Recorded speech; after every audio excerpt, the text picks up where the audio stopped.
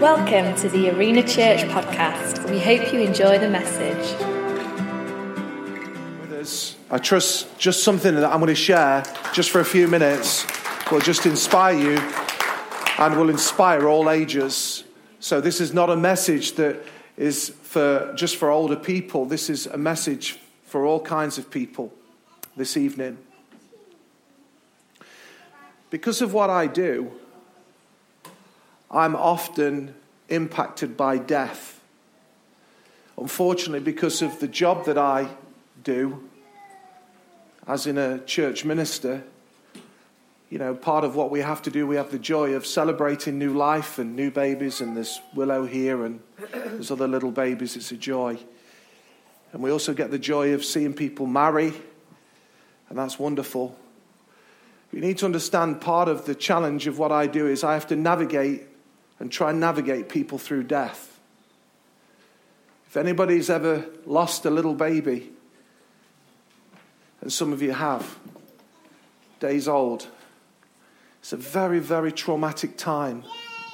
If anybody's ever lost a loved one to cancer, and it's been particularly cruel, it's very, very difficult as you try and navigate people through that. And I always feel the stress and tension and pressure of death. People suffer with death because there's no hope to death, or in most instances, people can't see in that moment any hope or any light or any way of getting through.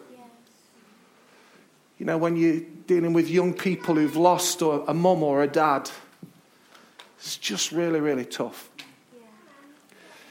But tonight, we're talking about hope is here in death. How is that possible? Guys, how is that possible? How can it be that there is hope here in death? You see, the difference about this death that we're talking about, that we've heard demonstrated through the songs, that Jay has so confidently and powerfully declared through the spoken word, and Annie and Kev have sung Amazing Grace. What we're talking about here is there was hope in this death. You see, the point is, and many of you are here and know this, but some of you may not know this, so I'm going to take my chance. It's like going on a date. You're there and you think, I'm going to have a crack at this. I'm just going to go for it. So I'm going to have a go for it. It's not like there's a date here going on. But if you've never heard this, I'm going to take my crack now, because you might never ever get another chance to hear what I'm going to say to you this evening. There is hope in this death. Hope in this death. Not just in resurrection, but hope in death. Hope is here. Why is there hope in this death? Well, this death that's different to every other death brought life. This death brought life. I remember looking at the scenes on the television when Princess Diana was tragically killed in a car accident, and the outpouring of grief that people had. People who didn't know her were crying and sobbing, genuinely, not just caught up in the euphoria, just genuinely caught up in the emotion of that moment. And there was no hope because it brought nothing. But this death brought life. That is why hope is here. I'll keep saying it to the very beginning because I want you to understand it.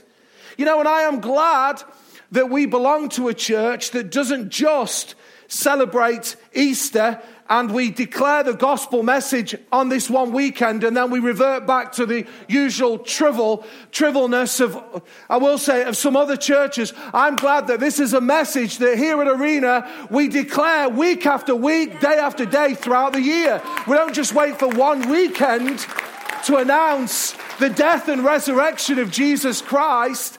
But I have to say, this weekend is incredibly special. It's more than just Easter bunnies and Cadbury's making millions and Ferrero Rocher creaming it and getting all the money in. It's way more than, Tesco selling the daffodils for double the price that they normally would sell them for. It's more than just eating hot cross buns. There's a message behind Easter that most people have no comprehension about. And some people will say to me, well, what's the point? What's the point of Easter? Well, let me tell you, Christmas is the promise, but Easter is the proof. Christmas is the promise, but Easter is the proof. You see, this is the thing. Let me get down to business now with you, because I'm going to take my crack. There's two things I want to say to you that entered the world. The first thing is this. Don't switch off. Sin entered the world. Sin entered the world, and sin is wrapped up in selfishness.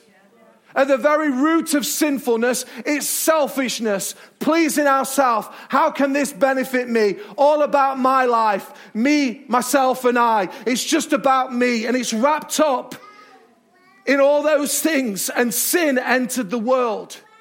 It entered the world so powerfully and brought down all of mankind. If you read the Bible accounts, you'll see how sin entered the world. And literally within a few chapters, they were just doing all the kinds of things that we see in the 21st century. There's no difference at all. We all say it's getting worse and worse. Now read your Bibles. These things were happening all through, mankind. And sin entered the world. In fact, this is what it says about sin. In Romans in chapter 3, and verses 9 through to 18, I'm not going to read them all. I'm just going to read the first verse, verse 9, because it says here that Paul, the writer of Romans, was talking about a particular group, the Jews and the Gentiles. And there was a debate that was going on. And Paul cut straight to it, and he basically says this. For we have already made the charge that Jews and Gentiles alike are all under the power of sin. He was making the point, it doesn't make any squat of difference to him if you're from a religious background and you're a Jew. You are a sinner like the Gentiles. We're all sinners. We've all messed up. We've all made mistakes. And you're here today, you may say, that's a bit bold. That's the reality. And then he goes on to say what this sin looks like. He uses words like, no one does good. No one seeks God. He says all have turned from God. All have gone the wrong way. He uses the expression of sin, Josh, because it says this, that people use foul talk, lying speech. They're full of cursing and bitterness. Does this sound the world like you live in? It does, the kind of world that I live around. It goes on to say that there are some people who are quick to murder. They're destructive and they're filled with misery. It's interesting that some people think if they won 1 million, they'd be happy. They win 1 million, they're still miserable. They win 10 million, they're still miserable.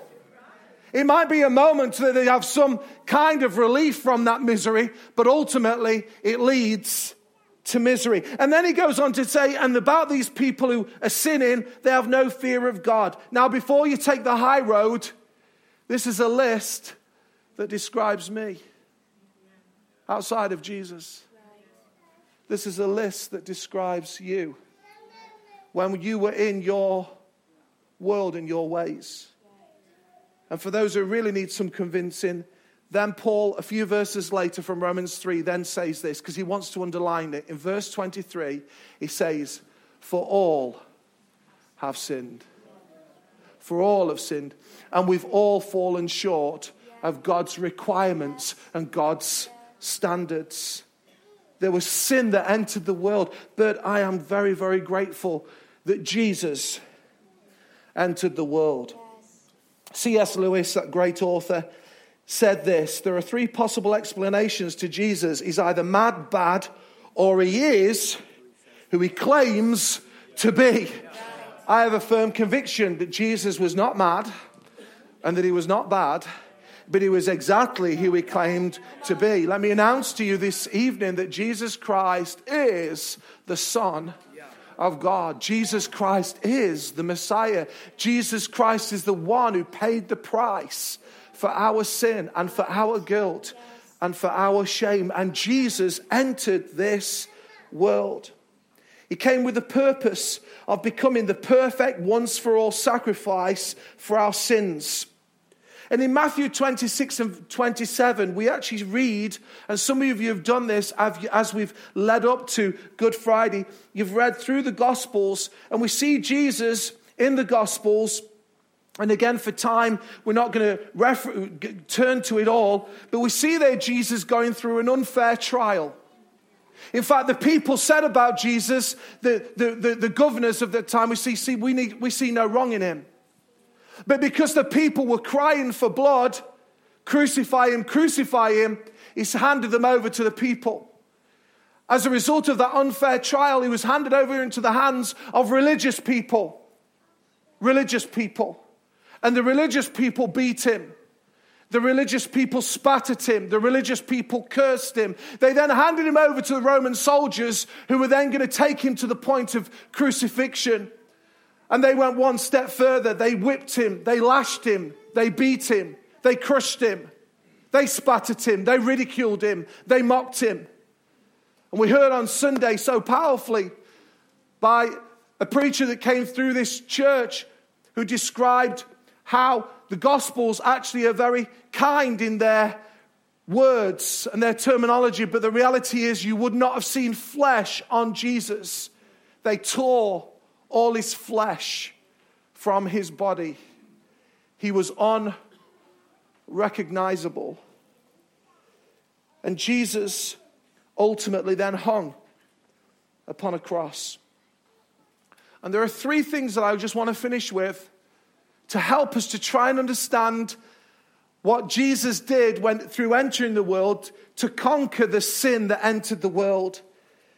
And what can we learn from this moment on the cross? Three things. Number one, God was willing to do whatever was required to save you. God was willing to do whatever was required to save you. He was willing to give the Father, God the Father, the creator of the universe, was willing to hand over into the world's hands his beloved, his precious Son, Jesus. And Jesus' sole purpose, he was not coming to earth trying to figure out, as most of us have done with our life, what our life consists of. I talk to a lot of people who are trying to still figure out what their life is, and people even into their 20s. That's fine. At some point, you've got to figure out what your purpose is, but most people are trying to figure it out. Jesus knew his purpose was to die. His purpose was to be the ultimate sacrifice, the perfect sacrifice for the sins of the world. He was willing to do whatever was required of him. The second thing that I learned from the cross is this. Every person, I'll say that again, every person can be saved, and every sin is forgiven. You may say, really? I want to say really back to you. Every person. What? The worst of sinners? The worst of sinners. What? Every sin, even those things that you wouldn't want people knowing about? Every sin. Every person. Every sin.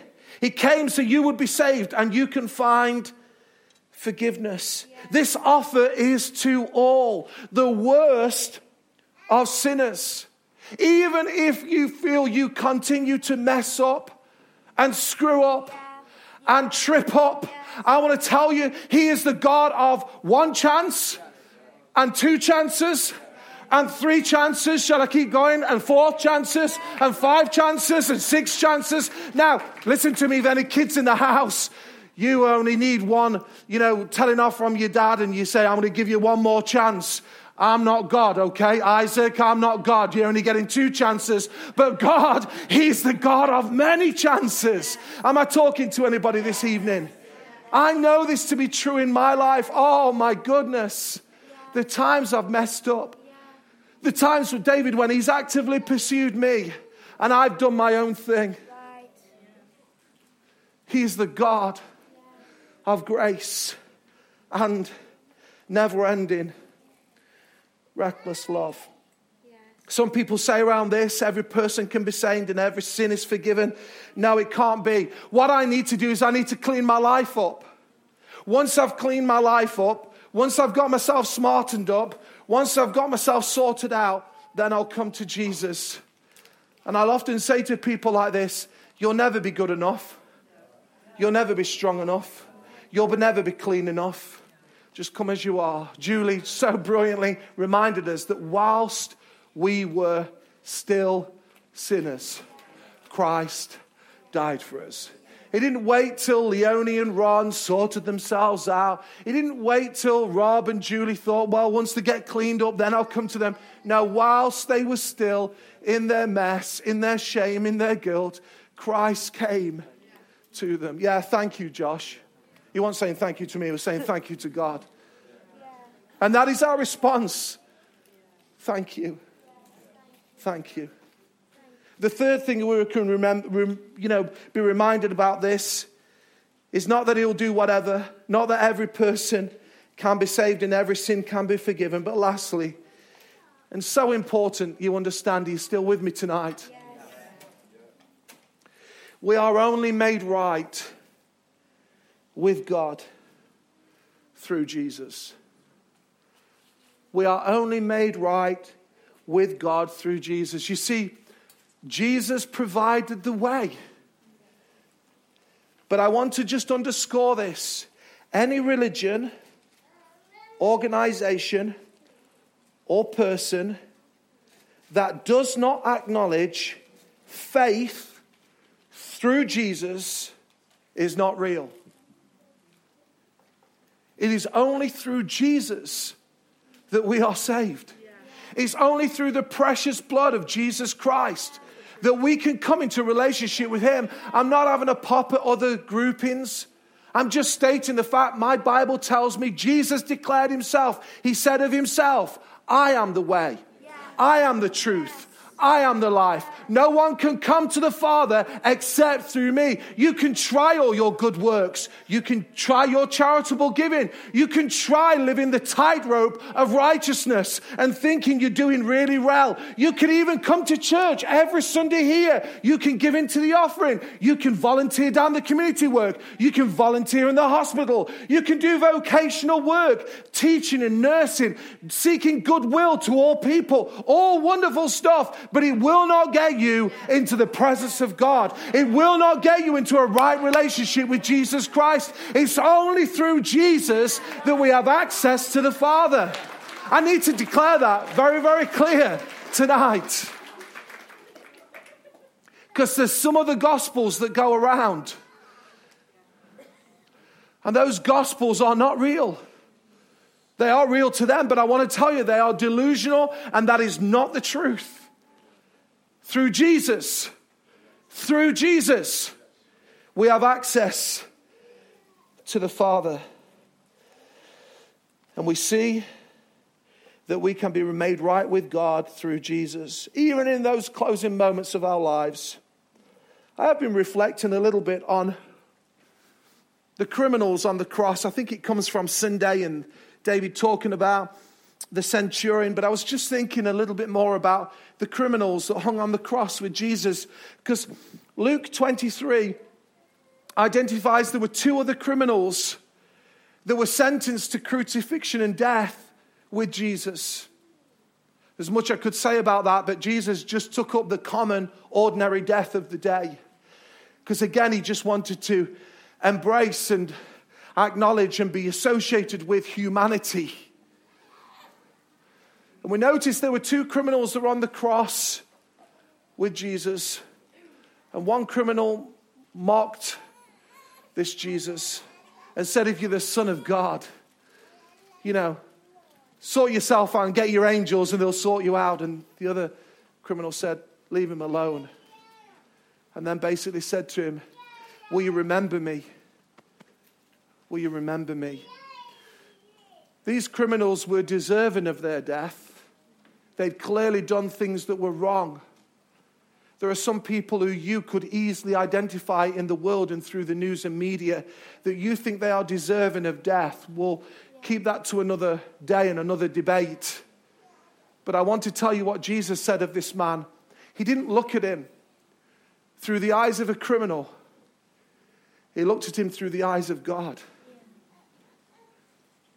I have this phrase, the staff have heard me as I've been praying. You know, we have to be very careful how we view people. You know, you might be here as a criminal. You might be here as somebody who's got a past. You might be here as somebody who's continuing to live your life how you want to live it. I want to look at you how Jesus looks at you. Because Jesus looks at you as a very broken, beautiful person. He looks at you through his eyes of beauty, not through the eyes of the world, which is brokenness. Do you understand that? And when this criminal said to him, will you remember me? Jesus said, this day you will be with me in paradise. This criminal knew we're only made right with God through Jesus. As I finish, many of us try to live our lives trying to make God love us rather than living because he has already loved us. I'll say that again. Numbers of us try to live our lives so that he will love us rather than living because he has already loved us.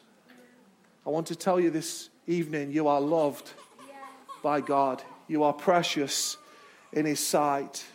He did whatever he could. He moved heaven and earth to be in your world.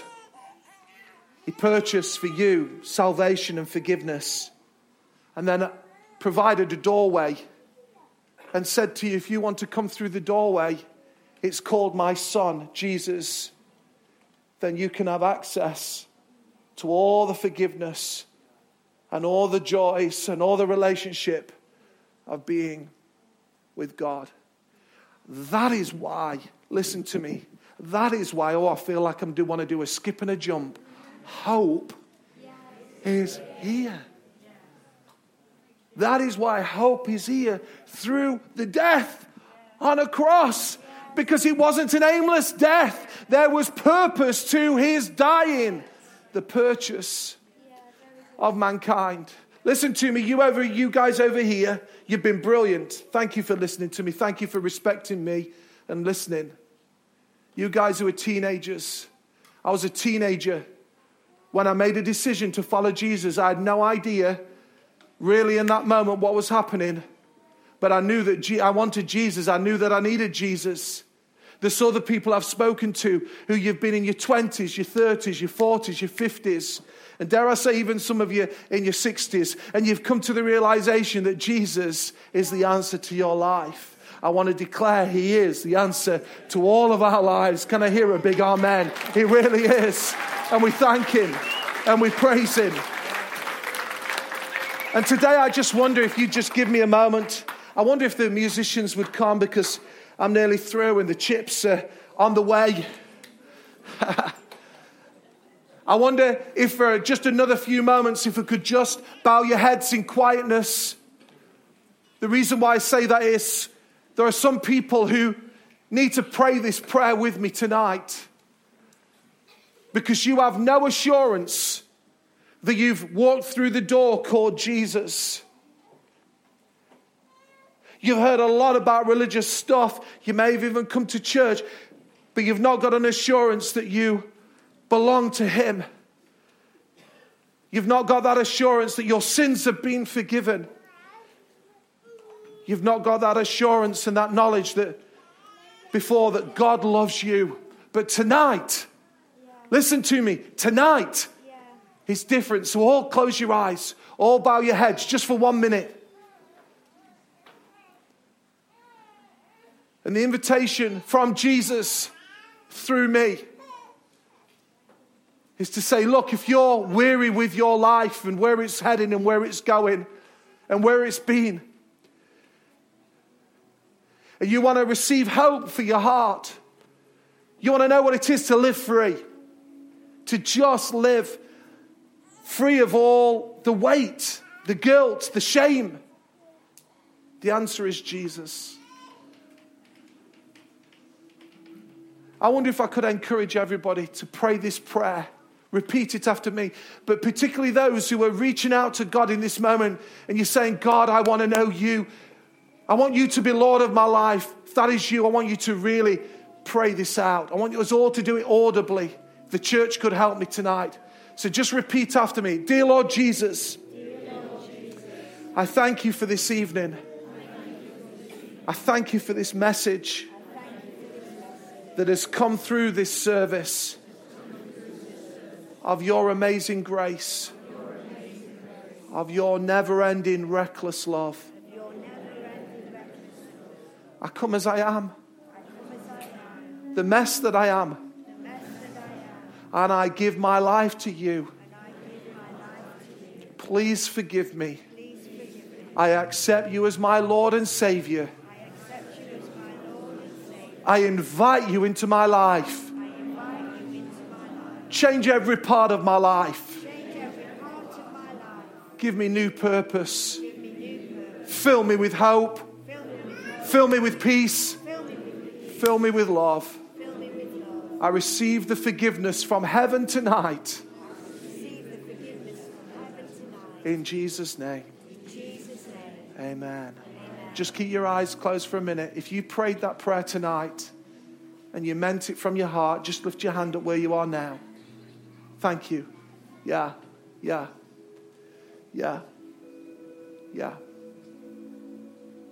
Precious Savior. And others. Oh, Jesus, you're here. In this moment, Lord. Wash people clean. In this moment, give people that assurance that I can't give them, but you're depositing in their hearts now. A confidence that they are forgiven, that they are washed, they are cleansed through your life. And I pray, Lord, that Oak Cross Arena Church, this message we declare more and more and more. Give us more opportunities to declare it to the world. Hope is here. Hope is here.